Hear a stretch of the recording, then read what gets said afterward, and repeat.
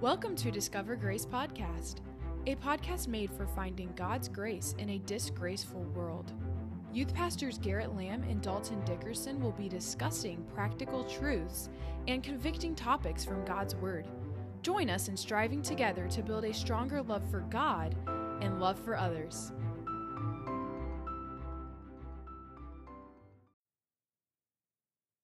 Welcome to Discover Grace Podcast. It's good to be on here with you. We got a great podcast planned for you today, and I'm privileged and honored to have my friend, Brother Shannon Lamont. He's a director of Bible Literature Missionary Foundation and printing the scriptures out and sending out free of charge to the whole world.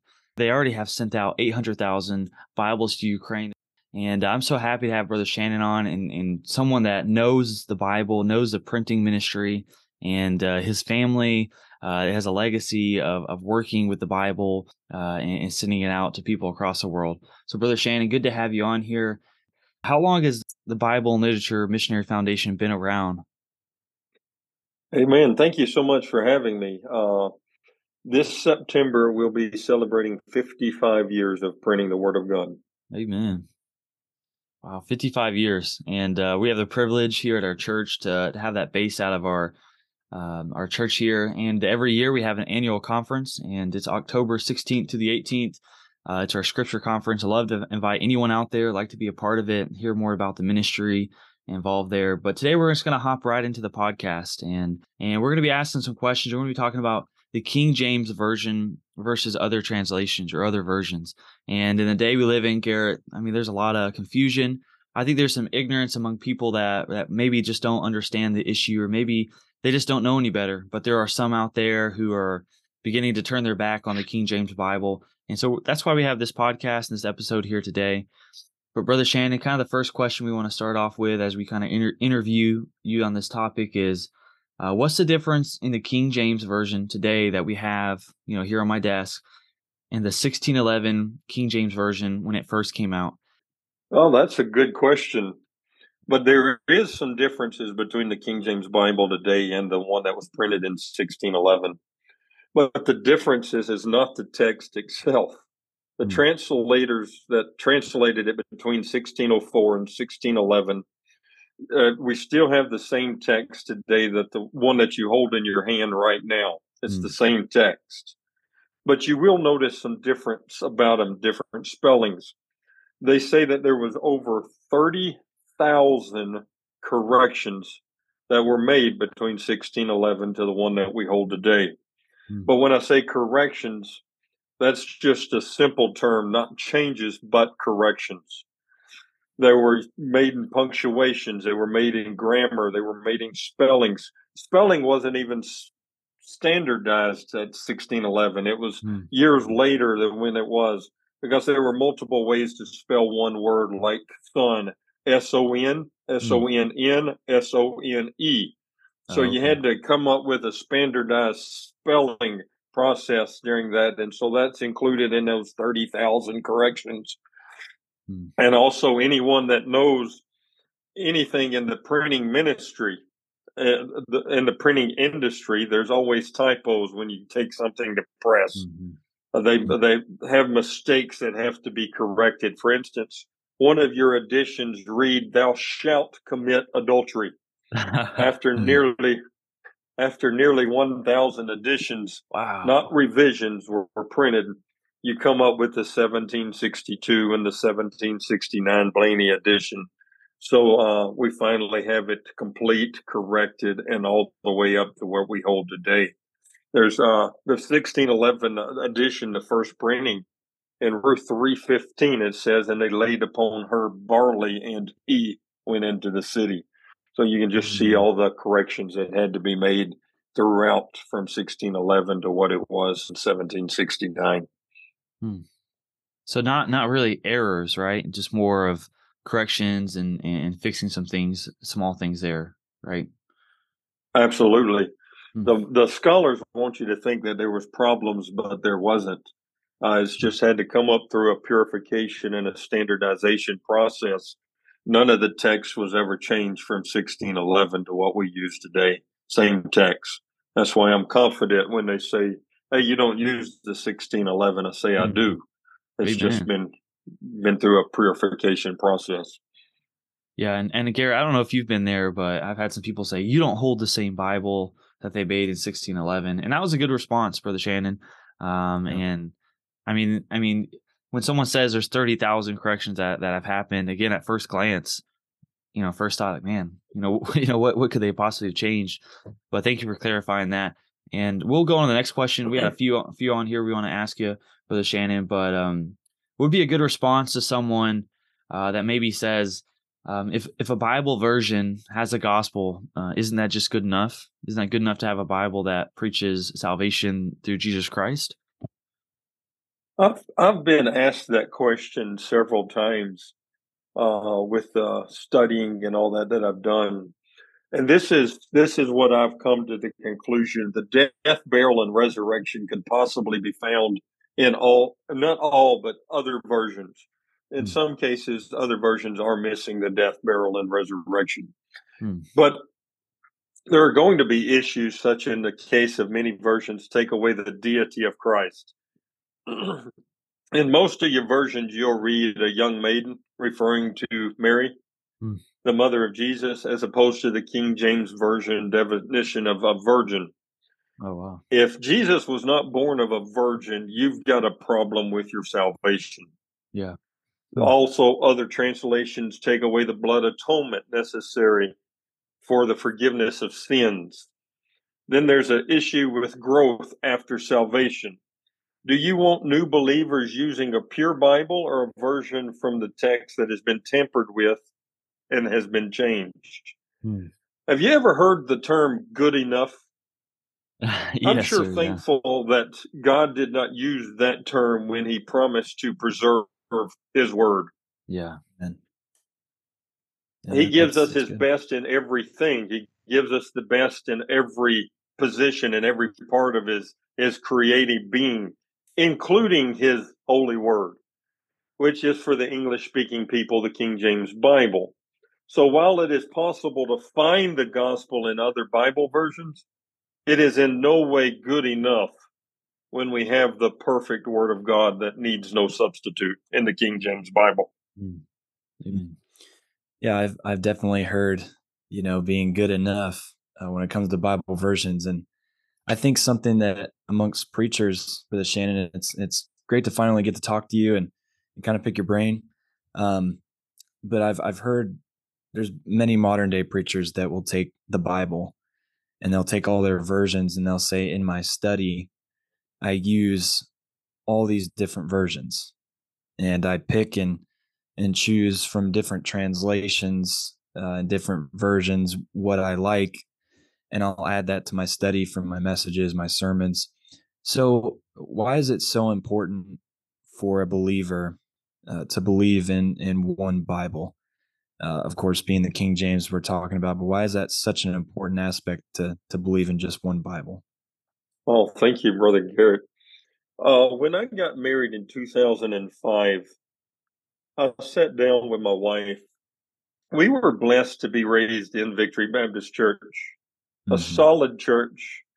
I mean, Brother Tedder, he didn't cut any corners. He preached it straight. But when we got married, I sat down and I asked my wife, I said, why do we believe what we believe? Is it because the pastor preached it, or is it because we actually have convictions about it? So we started studying, viewing documentaries and giving interviews for myself, talking to people. And I am completely convinced that the real issue with the Bible version debate is not that they just want to accept everything, it's faith.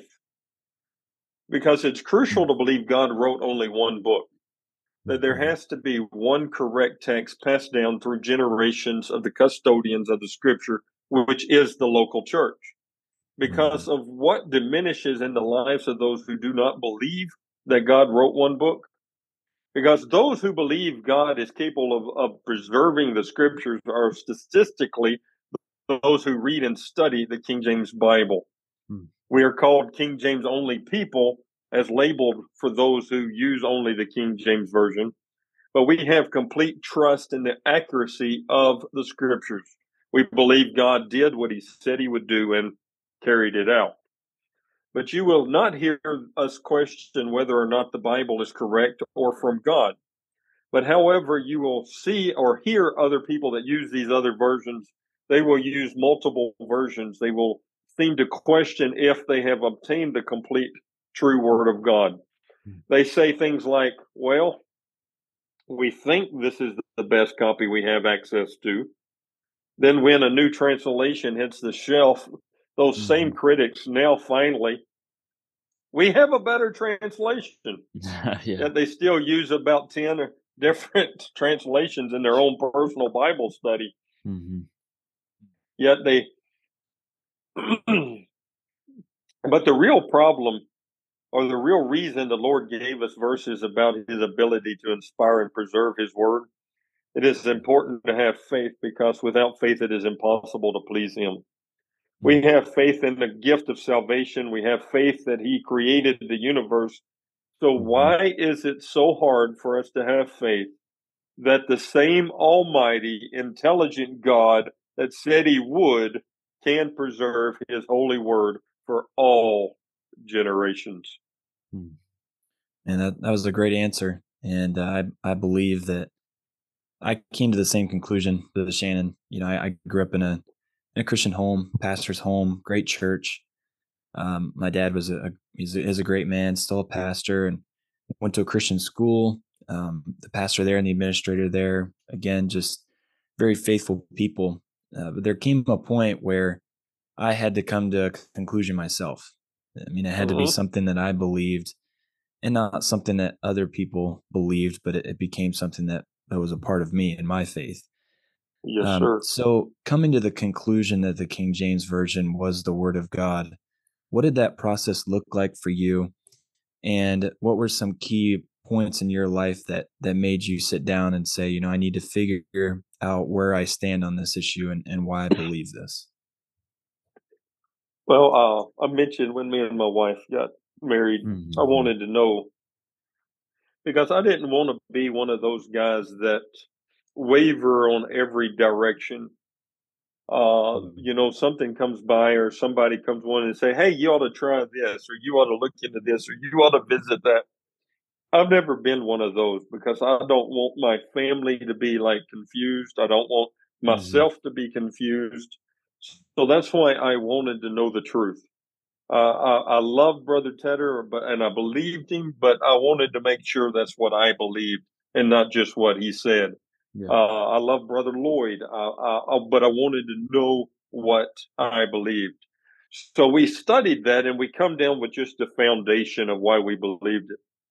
But I was given the opportunity. I just finished my doctorate's degree, and I had to write a thesis. And so the college professor asked me, said, what would you write your thesis on? And so I asked him, I said, would you mind if I write it on the providential preservation and publication of the Word of God? And he said, man, that's a great subject. So for the last 3 years, I've read every book that I could possibly read. I've even read some from people that I don't agree with. But there's always that philosophy, chew up the meat and spit out the bones. And I've always disagreed with that. And I tell people, don't do that unless you know where you stand. If you can be altered in some way that's not for you, stay with what you know and stay with what you believe. Because today's time, we've got too many people falling away because somebody they trusted or somebody, try this. But we started studying this at a high rate, trying to get this done. And so we learned so much more than we've ever learned. Because one of the key points that helped me with this is I was in a bookstore, and I walked in, and I was sitting there looking for a study King James Bible. And I heard somebody ask one of the workers in the bookstore, saying, hey, there's so many English versions out there. How do I know which one to use? And I just listened, and the worker said, well, we sell a lot of these NIVs. And so I waited till they left, and I went over there and I asked the lady that asked that, I said, can I talk to you for a second? And I spent a few minutes with them. of why I believe the King James Bible. But there's so many issues that are coming up today that people don't understand. See, the bookstores and the Amazon shopping carts are not going to inform you while you try to decipher through all the available English options. Mm-hmm. So we've been on this journey, and we spent every evening there at our early stages, and we've spent the last 3 years trying to settle this matter of what Bible and why we believe this. And what happened is after I graduated with my doctorate, I had a pastor friend of mine call me, and he said, "Brother Lamont, would you like a Bible museum?" I said, "What do you mean?" He explained it to me, and I said, "Boy, would I ever." And so he came down, and if you've never been to this ministry, you've got to come check out our biblical heritage exhibit. It's phenomenal. Mm-hmm. That it's just an amazing way to see from ancient texts all the way to the King James Bible the history of the English Bible. But one of the first red flags that was when I started studying these things is there's three major red flags. And let's set the King James aside for just a second and just look at the other line of scriptures.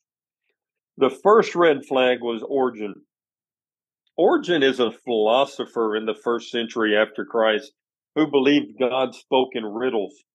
Origen thought it was his job to answer those riddles and rewrite the scriptures to answer those questions. So he purposely created a revision of the scriptures in around the year 250 AD with changes that corrupted the words and doctrines that would in turn create confusion for centuries to come. So you've got that one. The second red flag was the Catholic Church. I don't know too many people I hang out with that would accept anything that the Catholic Church had dealings with. Yeah. The Catholic Church claims to have preserved the Vaticanus and the Sinaiticus, which disagree from each other 70% of the time. And these are the texts that are used for the basics translations in the minority text from every other English Bible from the King James Bible. See, the English King James Bible was the last of its kind. It was the only one translated from the Antiochian line, and every other English Bible was translated from these Catholic Origen translations of what they claim to be from the Word of God. These are the same people who murdered believers from standing against their lies, indulgence, penances, the same people who made it illegal for you to own or quote any scriptures in any other language than Latin. They basically would say, you can't understand the Bible, so we will tell you what the Bible says. I don't want my English Bible translated from a text taken care of by the Catholic Church. Yeah. In fact, it was the Protestant Martin Luther who noticed while reading a copy of Erasmus' Greek-Latin parallel New Testament that the word repentance was in the original word language as opposed to the word penance changed by the Catholic Bible. You've got Origen, you've got the Catholic Church, and the final flag that kind of done me in was the obvious one.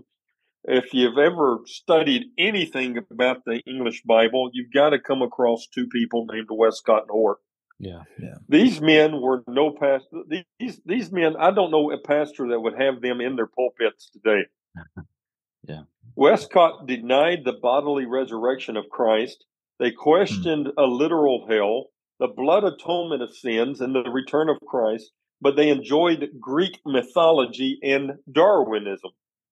Hort possibly sent his own son to hell by assuring him that his infant baptism guaranteed him a ticket to heaven. Of course, they did not believe heaven was a real place, but a state of mind, and strongly agreed with the idea of purgatory. So with their 1881 Greek New Testament, Westcott and Hort were responsible for the greatest trickery in textual criticism. They replaced the universal text of the Authorized Version with the local text of Egypt and the Roman Catholic Church. Yeah. So these corrupt texts are the basis for every other English Bible since the King James Version. And I love what D.L. Moody said. He said the best way to show that a stick is crooked is not to argue about it or to spend time denouncing it, but to lay a straight stick alongside it.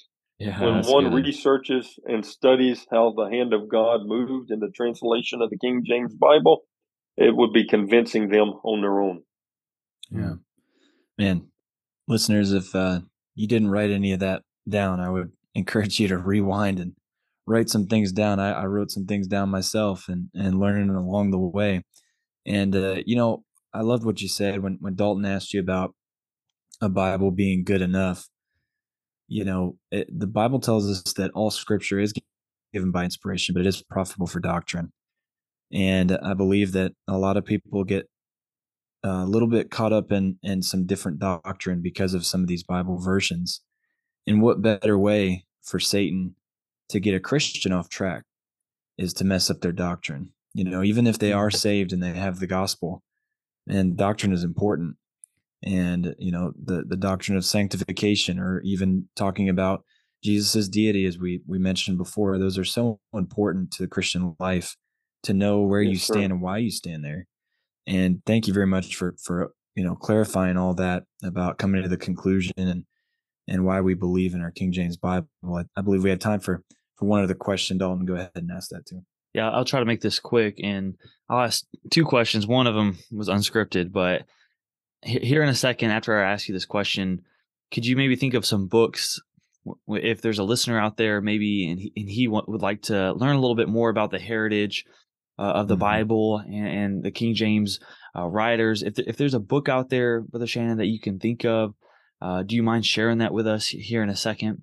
And maybe at the end of the podcast, we can mention that. But last question for today, and thank you again, listeners, for being on here. And I hope this was a help to you. But today, if you look around, why do you think, Brother Shannon, why do you think the other versions of the Bible are becoming so popular in churches today? And not just churches, that are not Baptist, but churches that we would go to, and the Independent Baptist Church. Why do you think this is kind of creeping in there and now becoming something more common? Well, that's a great question. Well, it's definitely got to be the great imitator, Satan himself. Because my Bible says God's not the author of confusion. Yeah. And I believe, truthfully, most people just don't know the facts. They have not been informed or studied the history of the English Bible for themselves. However, in some cases, other versions may provide a less convincing message to keep attendance numbers high. Publishers have also worked so hard to market their 3,100 flavors of translations. When the Lord returns, he says, will he find faith on the earth? My Bible says faith cometh by hearing, and hearing by the word of God. Satan knew what buttons to push. He had been pushing it since the Garden of Eden. He says, hath God said? Yeah. All Satan was trying to do was question what God had said. He put doubt into Eve's mind because of what he had said. Hath God said? Did you really hear him right? Did he really mean what you think he said? So with that question, hath God said, when the pastor constantly questions the accuracy of the scriptures from the pulpit, the church will always follow his leadership in doubt and in search of the newest translation that he promised. Finally, we have a better English translation. Yeah, that's good. I think it's the devil who is deceiving, and that's something to be paying attention to. And Brother Shannon, as we kind of wrap up the podcast today, thank you for being on here. I don't know if you had time to think about that on the spot, but are there a couple books or a book that you'd recommend that was a big help to you while writing your thesis that you would recommend to a listener if they would like to take a deeper study on the topic here? There's a couple that come to my mind that I really enjoyed, that really helped me. And one of them is not written by an independent Baptist, brethren. It's called Let It Go Among the People.